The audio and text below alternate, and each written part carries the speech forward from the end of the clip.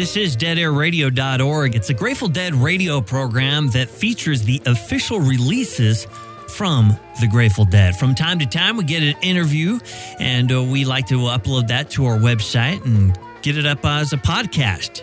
Feel free to subscribe to the podcast. That way, you can get these interviews delivered to your handy-dandy smarty pants phone. The month of April is Autism Acceptance Month, and one of the most hardcore Grateful Dead fans who has written numerous essays and liner notes for the official releases. He also wrote a New York Times bestseller. It's called Neurotribes, The Legacy of Autism and the Future of Neurodiversity. Here we chatted up with Steve Silberman, who talks a little bit about autism, and he also makes these fascinating connections to the Grateful Dead and autism.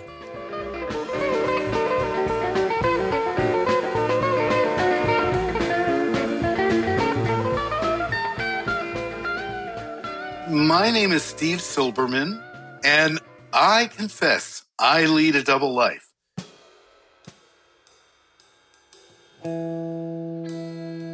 Most of the people who know me in the world know me as the author of a New York Times bestselling history of autism called Neurotribes, The Legacy of Autism and the Future of Neurodiversity. That book came out in 2015 and translated in about 15 different languages.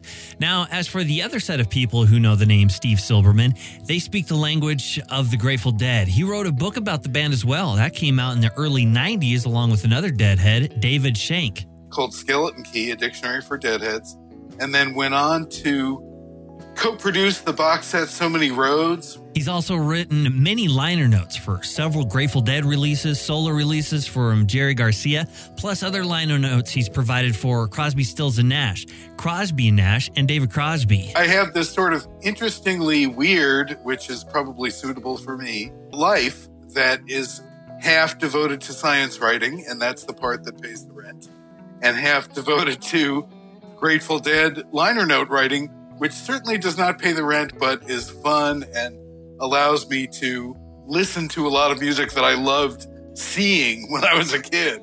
Now, this might surprise some people, but there are connections of autism in the Grateful Dead Society. I first learned about autism in the Grateful Dead when I was reading Peter Connor's book, Coronel 77, The Music, the Myth, and the Magnificence of the Grateful Dead's Concert at Barton Hall. And I felt like the idea of doing a whole book about a single show was a little batty, too. You know, it seemed really extreme. So Connor's book is a lot more than just a review of the 5877 show. So he talks a little bit more about tape trading, Deadheads, other legendary Grateful Dead shows. And he also discusses the band's sound man, the early archivist and financial backer of the Grateful Dead. That's Owsley Stanley, also known as Bear. A few quotes from Silberman mentions the autistic traits of Bear. Owsley, of course, not only made better acid than Sandoz Pharmaceuticals in Switzerland, the guys who invented LSD, he also invented the concepts behind the wall of sound. He also invented basically dead taping, because he was the one who said that every show should be taped. And he really invented, I would say, modern concert amplification. Because when the Dead first appeared, everybody, even the Beatles, used these so-called voice of the theater speaker horns that were just like good for blasting, but not much dynamic range or detail. And Owsley replaced it with really a stereo system where you'd get a 3D image in space of the band playing if you closed your eyes.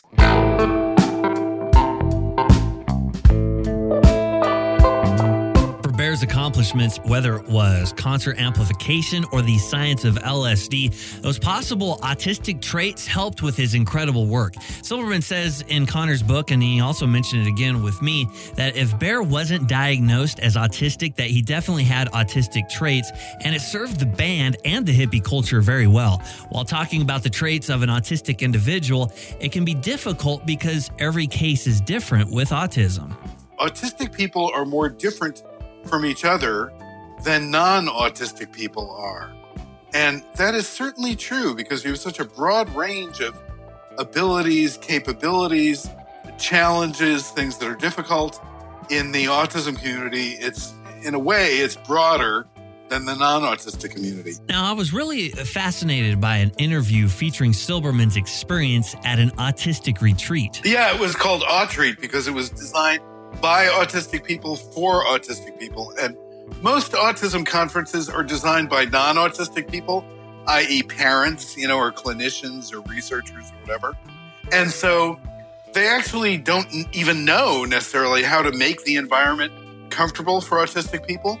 One of the reasons why I was so impressed with the interview was about how they changed the environment so it was so accommodating, but I couldn't help but see a connection to the parking lot scene that you would find at a Grateful Dead show and Silberman's experience at Autreat. It was really a wonderful opportunity to see autistic people just be comfortable with themselves. And autistic people are known for having very profound special interests.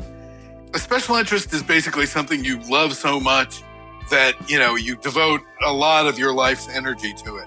So people at this conference, instead of seeing special interests as pathological, like, oh, they're overly obsessed with gaming or, it's like people were invited to bring what they love. So like if they were to Star Trek, some guy brought a little portable video player so that he could watch his favorite episodes of Star Trek and share them with other people. And so it was a very autistic-friendly environment. And diving deeper into that idea of having a profound interest and tying it back into the Grateful Dead, well, we would have to bring up tapes and collecting Grateful Dead shows. Silberman talks about an experience that he had with a particular taper that he met back in the 80s. I was invited over to the apartment of somebody who allegedly had more tapes than the vault.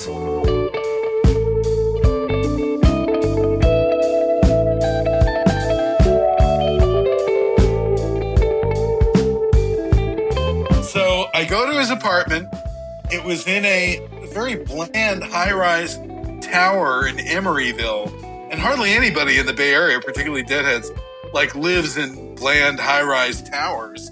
But this guy did, and every wall was covered with racks of cassettes. Every wall. There was nothing else going on, really, in the apartment besides these racks of cassettes. And he had 5 Nakamichi decks, going all day and night. And he was copying tapes. And, he didn't really talk about anything but tapes. And at that time, the knowledge about autism was very limited. It only described a very narrow set of people, and it only applied to children. So teens and adults weren't diagnosed with autism. However, a new diagnosis called Asperger's syndrome was added to the Bible of psychiatry. So autism was broadened into a spectrum. Well, looking back at that guy, who was very nice and, generous with his tapes, he had Asperger's syndrome. I would bet on it. And he was, believe me, not the only person like that I ever met.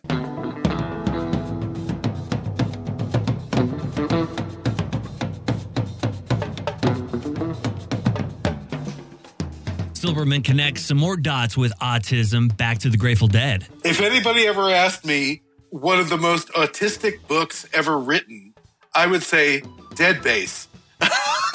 Dead Base is so autistic. DeadAirRadio.org. Well, we actually talked with Stu Nixon, co-author of the Dead Base series. You can listen to that interview over at the website. It predominantly was based on Grateful Dead concerts with all the set lists and then analysis of the data of the concerts, showing every time it was played and what song was played before it and after it, and how many times the song was played, how many times the band played, all the different venues, cities and states and locations. Reviews by Deadheads who were at the shows, and a lot of photographs, all of the Garcia and Weir set lists, as Garcia bass and Weir bass, and added new sections for the bands that followed on after that with Grateful Dead members.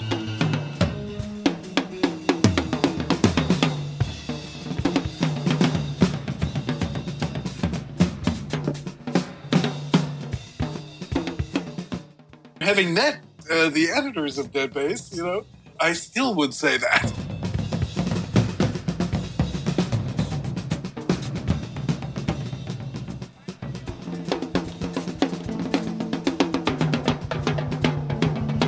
autistic traits don't just stop with the studies of the Grateful Dead. Even physical traits can have that Grateful Dead vibe. One of the things that some autistic people do is to move in rhythmical fashion. It's known as stimming or self-stimulation.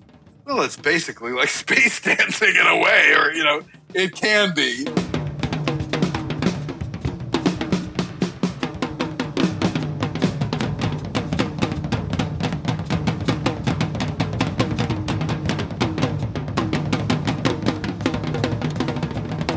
Going back to the retreat for autistic individuals, Steve shares a particular memory that really stood out to him. The most beautiful thing I saw at Audrey, really, was this couple who had been married at the previous retreat. They were both autistic, and they were holding hands and rocking back and forth and stimming together, and it was just a beautiful thing to watch.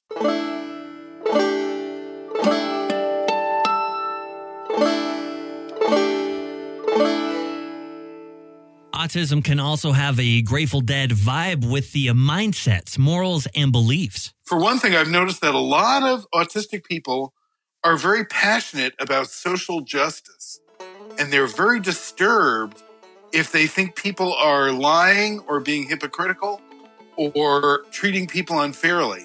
Now, I'm speaking in very broad general terms. There's some autistic people who lie themselves, all the time, but not very many of them. And I don't think it's any accident that two of the leaders of the global youth movement in Europe to mobilize against climate change, two of them are autistic teenagers. Steve said autism is a developmental condition that can express itself in a very wide variety of ways. Some autistic people have difficulty reading body language, tone of voice, or facial expressions. The classic way to describe autism is to say that people who have it have difficulty in reciprocal social interactions. I would say that that's generally true. Some autistic people cannot speak, but can communicate by typing on a keyboard. Other autistic people are extremely chatty and have amazing vocabulary. There are all kinds of complexities to autism, and that's why it is being referred to as a wide spectrum. Some autistic people are geniuses. Other autistic people are intellectually disabled. Some autistic people can get by with not much daily support. Others require 24/7 constant care. So it's a very, very broad spectrum of humanity.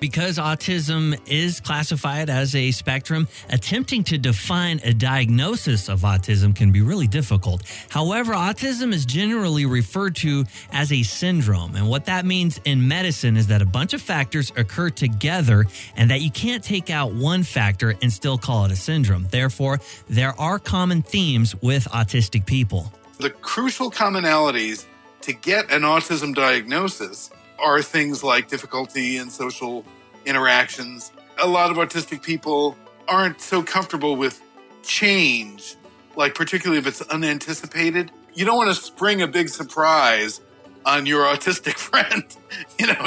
It's generally better to prepare them. They say repetitive behavior, but I think you could probably accuse most deadheads of having repetitive behavior. A lot of things that don't seem pathological, and that are just human traits get interpreted as pathological once you make them part of a diagnosis. To hear more about autism from Steve Silberman, in 2015, he gave a TED Talk, which is available online and has over 1.5 million views. If you Google Steve Silberman TED Autism, it'll come up. And that's a 14-minute version of my book.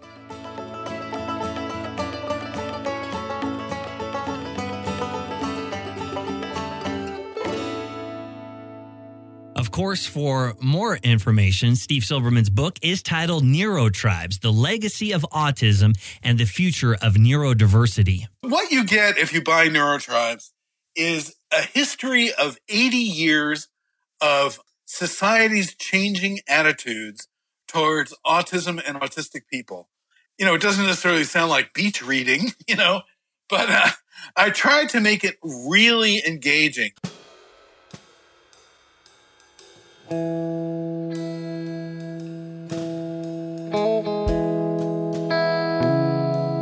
Autism has a long history of controversy and misinformation.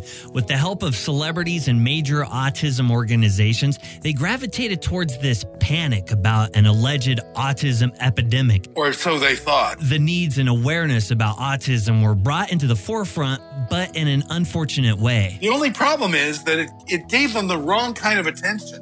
Because, for instance, if you believe that there's an autism epidemic among vaccinated children, then what you're not seeing is the huge numbers of autistic adults, some of whom were even born before the MMR vaccine was invented, who are unrecognized and struggling out there in the community with no support. They don't even have a diagnosis. And believe it or not, even though America has been arguing for now, more than 20 years about whether or not vaccines cause autism, we still have never even done a national survey of how many autistic people are out there. A few years ago, the UK did a survey to find undiagnosed autistic adults. What he found was that the incidence of autism among adults was exactly the same as the incidence of autism among children. If there was this quote-unquote tsunami of autism, which is one of the words that's constantly used by the anti-vaccine fear-mongers, if there was a tsunami of autism, you would expect that the rate would be higher among children, but it was not. And so we still need to do that research in America. Steve Silberman, author of Neurotribes, The Legacy of Autism and the Future of Neurodiversity. There's a lot of social context to the changing attitudes towards autism, and that's what my book is about.